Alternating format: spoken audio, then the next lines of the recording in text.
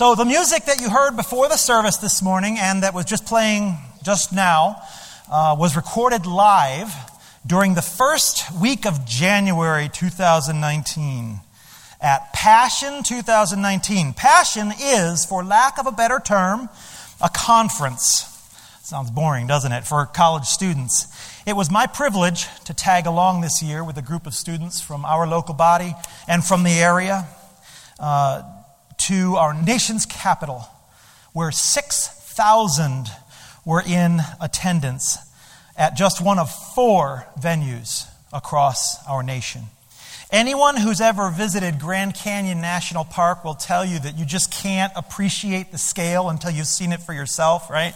Well, that's kind of how I feel whenever I try to describe this experience. Not merely in terms of size, but much more in terms of consequence. Picture, if you will, 40,000 18 to 25-year-olds giving up several of the last days of their winter break to gather together with other Christ followers for worship and the Word.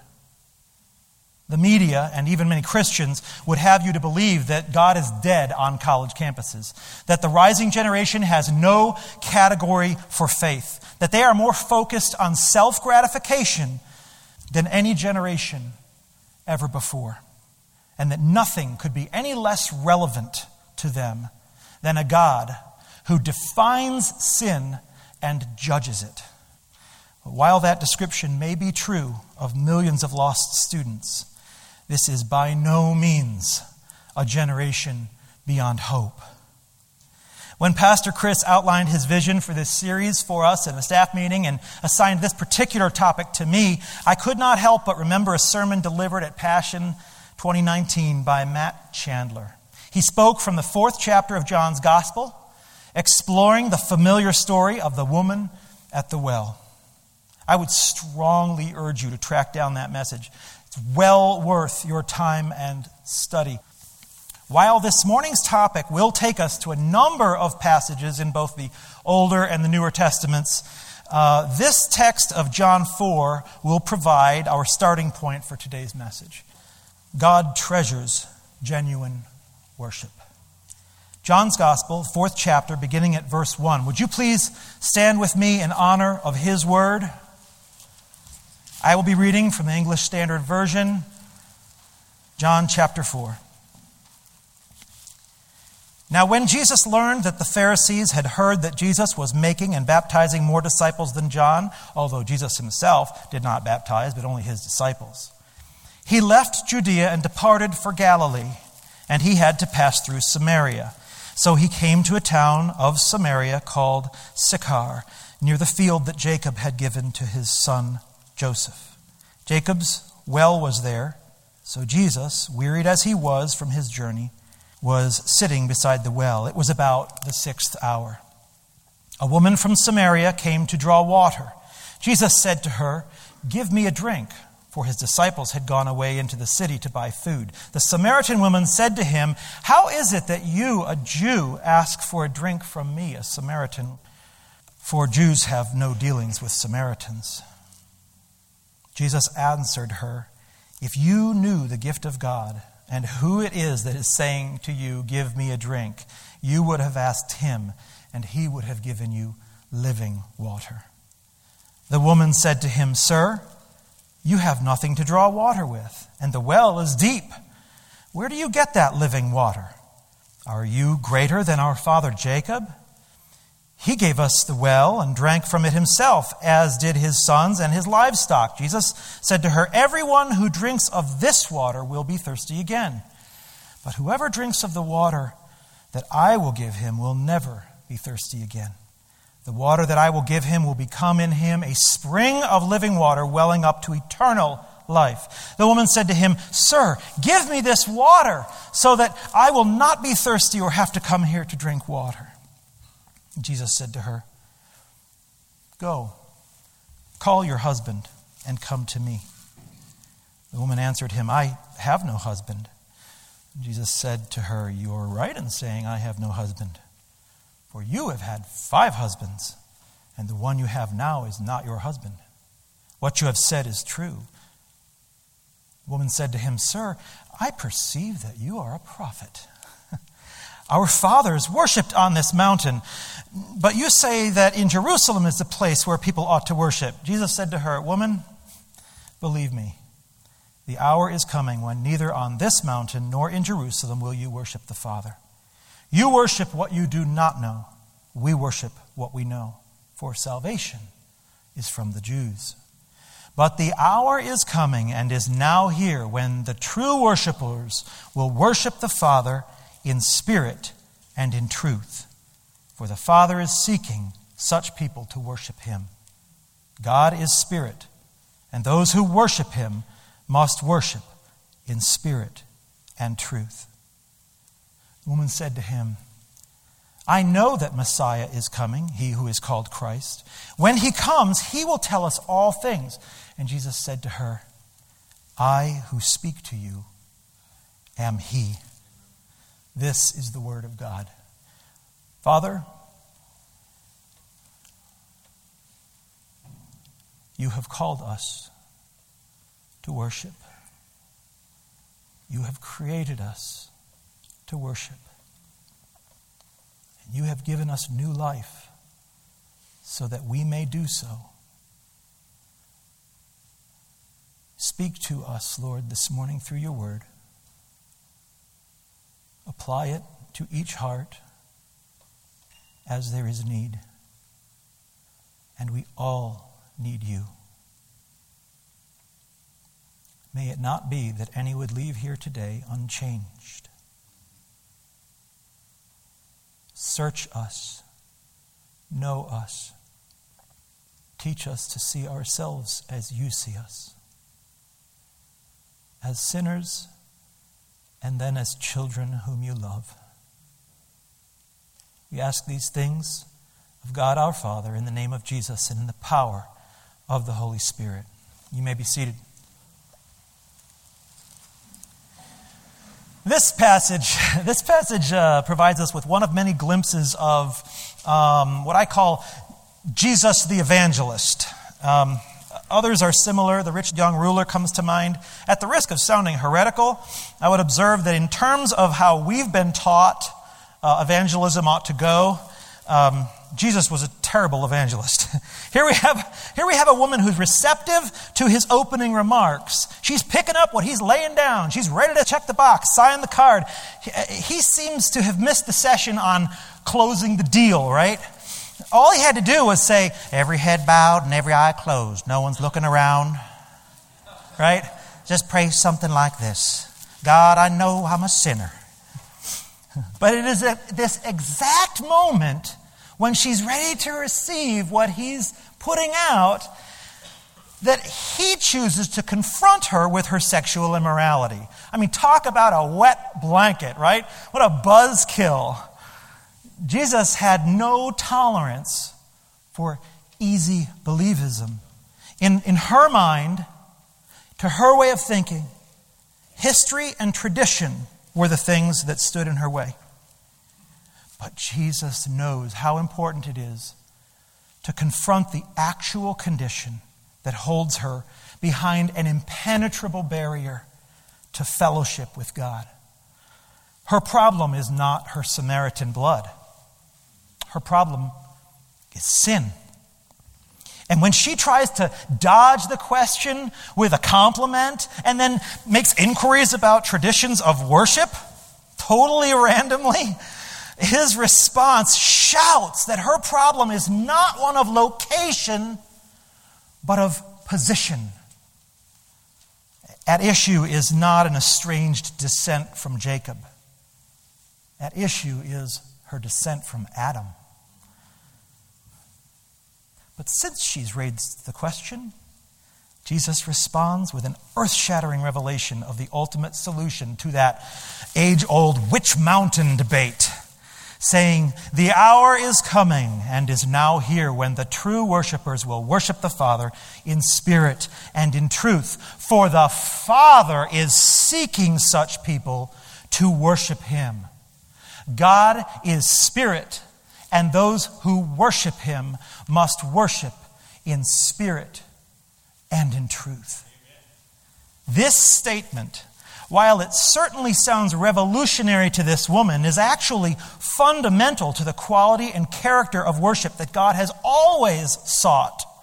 Sadly, the record of Scripture speaks strongly to our propensity to get it wrong. We're really, really great. We do a great job of getting it wrong, don't we? We're good at something.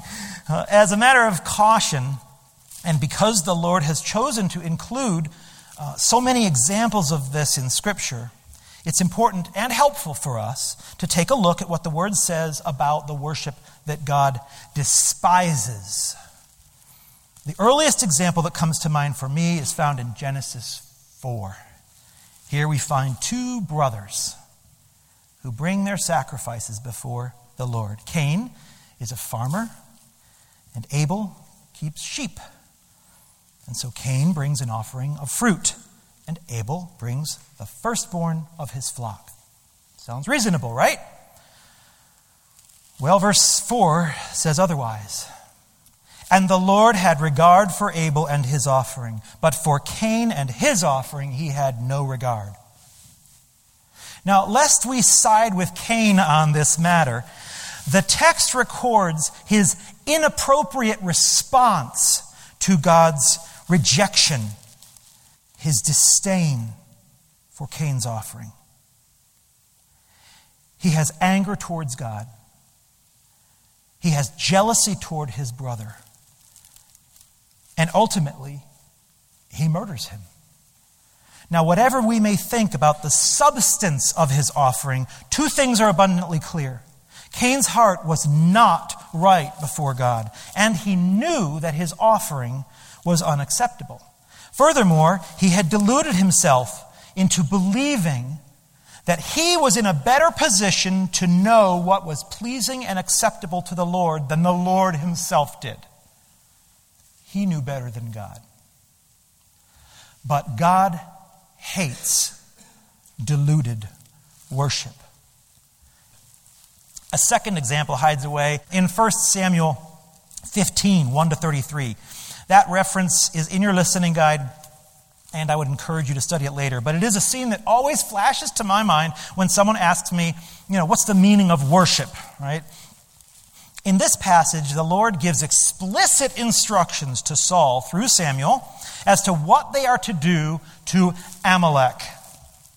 And it is brutal. He says, now go and strike Amalek and devote to destruction all that they have. Do not spare them.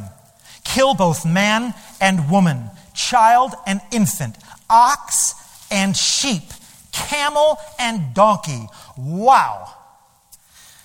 So what does Saul do? He comes up with a better plan. He disobeys the clear and direct command of God, lies about what he has done, rationalizes that his disobedience is, we might call it new obedience. And then he blames his men when Samuel strips away his every defense. This passage contains two of my favorite little nuggets of Scripture in the Old Testament. Saul returns from the battle and he says, "Blessed be you to the Lord. I have performed the commandment of the Lord." And Samuel said, "What then is this bleating of the sheep in my ears and the lowing of the oxen that I hear?" Can't you just hear Saul's gears of self-justification turning in the silence?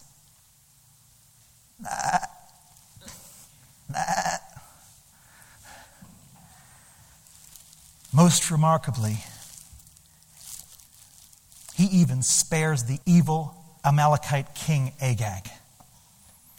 And this story culminates with a verse that in my mind defines worship.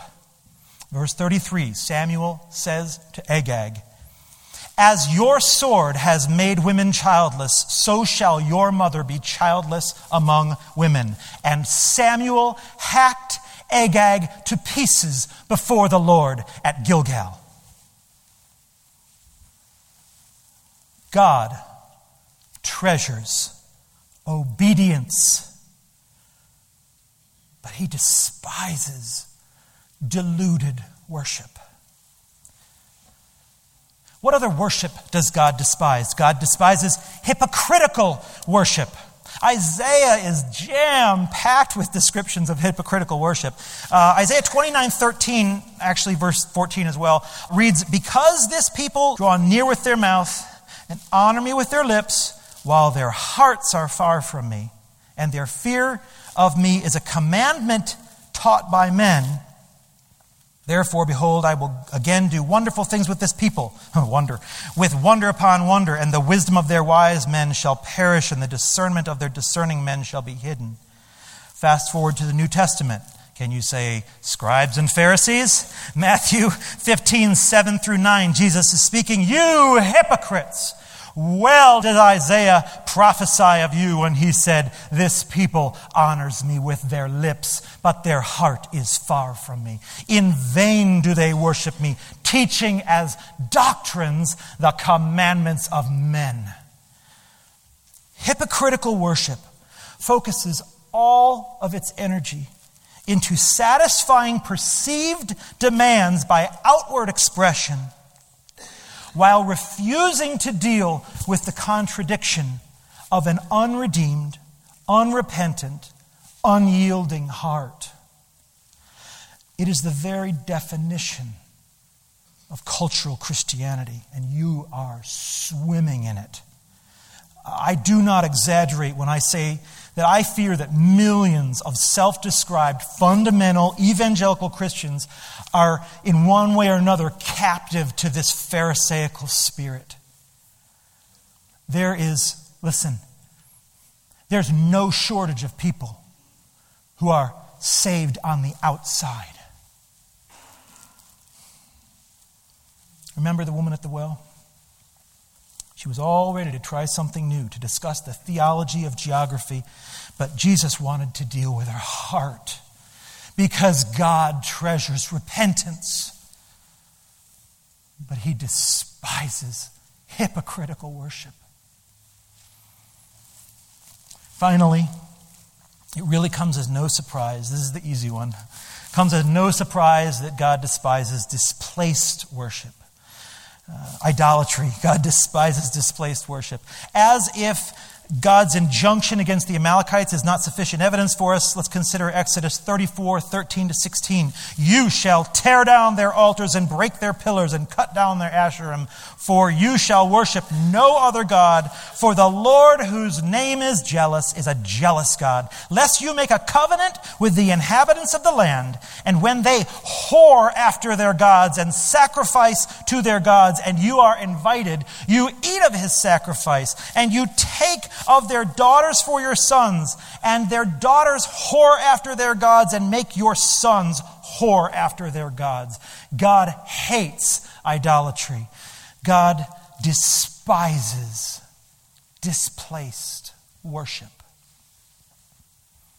Now, if God despises displaced, hypocritical, and deluded worship, it stands to reason that the worship he desires, and as we read in John's gospel, the worshipers that God seeks will be of opposite character and quality to those despicable counterfeits of true worship. I've compiled a list for us of 5 statements just to help us explore what true worship is. Now, Scripture provides sufficient material to develop each one of these points into a whole separate sermon, but for now I will settle with stating them and leaving them to you for further study. The first derives from the first part of the 10 Commandments, which we find in Exodus chapter 20, of course. Verses 3-7 says, "You shall have no other gods before me. You shall not make for yourself a carved image or any likeness of anything that is in heaven above, or that is in the earth beneath, or that is in the water under the earth. You shall not bow down to them or serve them, for I, the Lord your God, am a jealous God, visiting the iniquity of the fathers on the children to the 3rd and 4th generation of those who hate me, but showing steadfast love to thousands of those who love me and keep my commandments. You shall not take the name of the Lord your God in vain, for the Lord will not hold him guiltless who takes his name in vain. Worship is an attitude of ultimate respect and of undiluted reverence toward God that is sinful to render to any created being or thing. Worship is an attitude of ultimate respect and of undiluted reverence toward God that is sinful to render to any created being or thing. Worship starts with a transformed heart. Before it can be expressed outwardly, true worship flows up from within. Like the living water that Jesus offered to the woman at the well, it is the pure product of a purified channel. Next, 1 Corinthians 10:31 says, "So whatever you eat or drink or whatever you do, do all to the glory of God." Now, there's definitely context to this passage that applies at first to questions about meat offered to idols, which is beautifully ironic considering the context of this message. But this verse is really a touchstone for virtually all that the New Testament has to say about the walk of a Christian. Amen? But here it is, expanded for our nourishment. While its expression may take the form of speech, song, service, submission, and sacrifice, the object of our adoration is always our sovereign Lord. My challenge to you here is to think of worship as a verb. Mrs. Harvey will be proud of me. More specifically, a transitive verb. Is that right? Okay. You never get over fear of an English teacher. She might still have access to my permanent record. Not even go to Greater Beckley. She'll call Baptist High and mess me up. My challenge is to think of worship as a verb. As we've seen, in order for worship to be genuine and treasured by God, He alone must be the object, the target, if you will, of our adoration.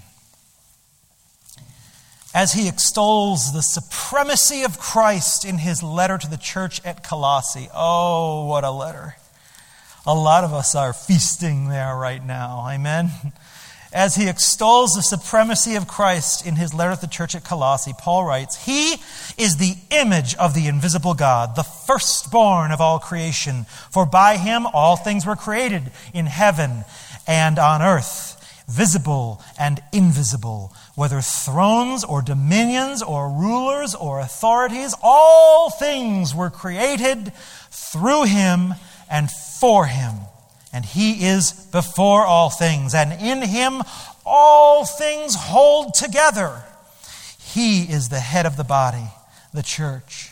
He is the beginning, the firstborn from the dead, that in everything he might be preeminent." Then in chapter 3, Paul delivers a so what challenge that I will leave you to review in your own time with him. That passage in chapter 3 culminates in verses 16 and 17. "Let the word of Christ richly dwell within you, teaching and admonishing one another in all wisdom, singing psalms and hymns and spiritual songs with thankfulness in your hearts to God. And whatever you do, in word or in deed, do everything in the name of the Lord Jesus, giving thanks to God the Father through him." Somebody say amen. True worship involves a turning aside from all other allegiances, affections, and associations in favor of a singular focus on the supremacy of the Lord. And that really is key. That really is key because it gives us an anchor point from which we can guard against drifting. And so what does that look like practically? How do we, under the authority of the Word, monitor our own motivations?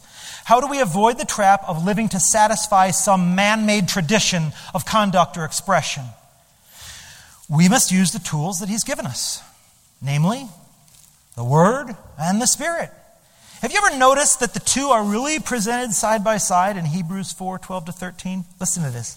For the Word of God is living and active, sharper than any two-edged sword, piercing to the division of soul and of spirit, of joint and of marrow, and discerning the thoughts and intentions of the heart. And no creature is hidden from His sight, but all are naked and exposed to the eyes of Him to whom we must give an account. His Spirit does that. The Holy Spirit does that. God treasures His Word. But the Pharisees had His Word and they made a mess of it. What's to stop us from doing the same? We yield to the Spirit. God treasures prayer. So back to our anchor point, the supremacy of the Savior. In practical terms, worship is a matter of priority. Our modern English word worship finds its origin in the Old English notion of worthship. God alone is worthy of worship because He alone is worthy of receiving first place in every area of our lives. Do you remember Abel? He brought the firstborn of his flock. What does this look like for us in the 21st century? I would like to suggest 4 areas that we can use to evaluate how we're doing at giving God first priority in our lives. The first is schedule. Schedule. Now, I could have said time, but that would invariably cause us to think in terms of measured time, amounts of time. But that misses the point. When you plan your week, what comes first? What slots are already filled as non-negotiable? You're here now, so someone might be inclined to guess that meeting with other believers on a Sunday morning is a non-negotiable for you. But what happens when there's a conflict? Today is February the 3rd. What's special about today? Say it with me. It's Abigail's birthday. Yes, it is. It's Abigail's birthday. And it's the Super Bowl. Super Bowl Sunday. Okay, no problem. It's like, what time is it? 8 o'clock or something like that? What if the Super Bowl were scheduled for 3 p.m.? 1 p.m. 11 o'clock. Okay, now, warning, now I'm meddling. What about vacation?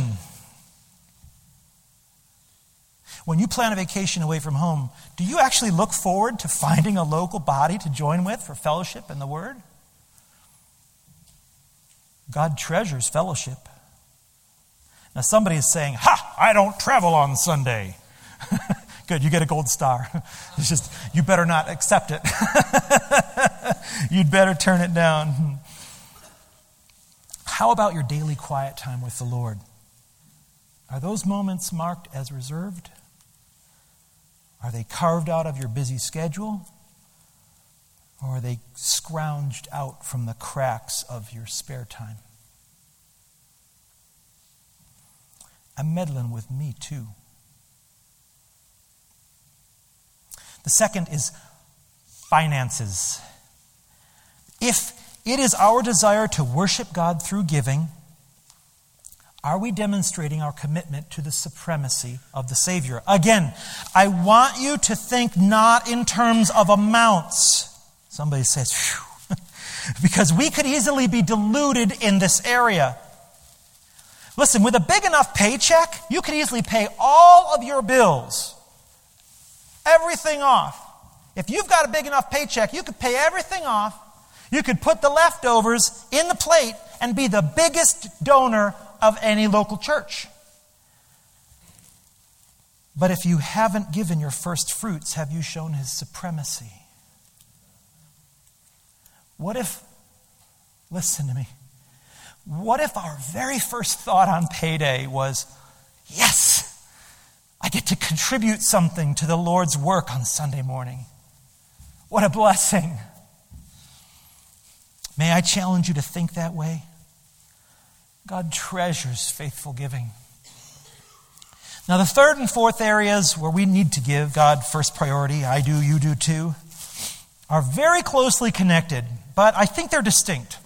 They're kind of like two sides of a coin. The first is affection.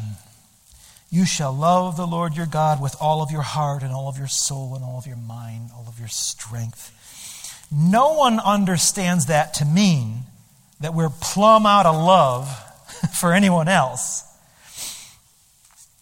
For some reason, this one is kind of easier for us to conceptualize, but I think it's no less difficult to live out.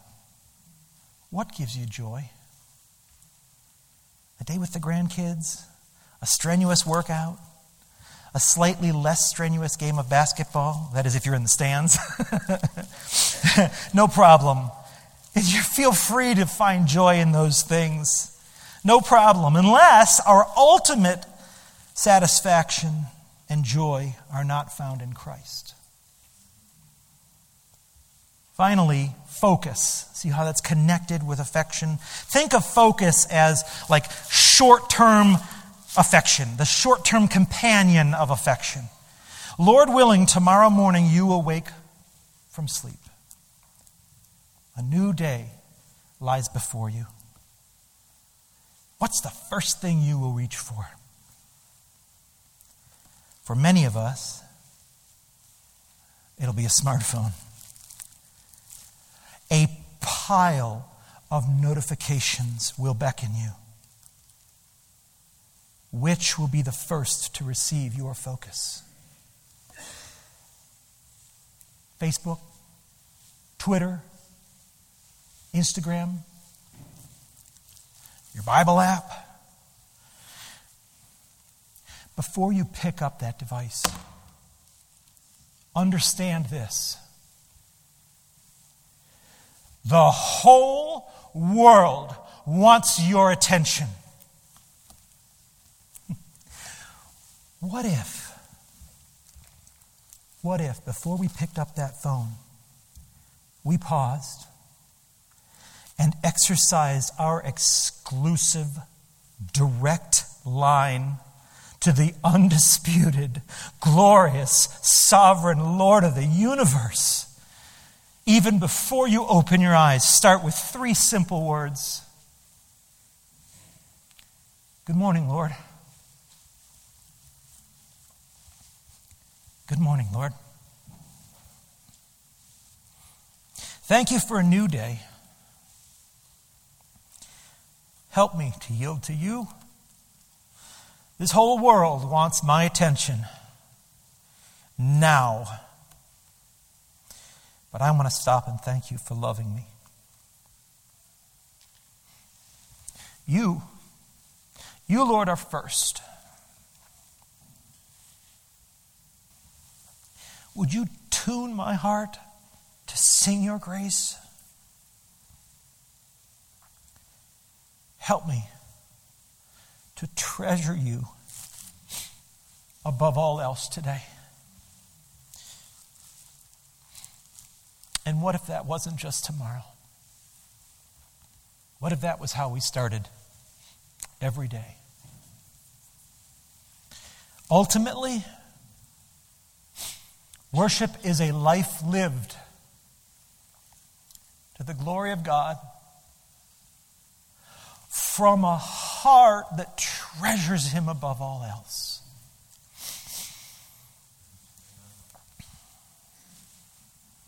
That is genuine worship. And God treasures genuine worship. Father, as we come to your word this morning, we confess that these things, as beautiful as they are hard for us. You've called us to be something other than we are. You've called us to a new way of living. You've called us to put you first. But you've not done so without giving us what we need to live according to your will. We love you, Lord. The whole world wants our attention. The whole world wants us to speak its worth. But today, we've been reminded that you are the only one who is worthy. We love you, Lord. Help us to worship you genuinely, to live our lives to your glory. In Jesus' name, amen.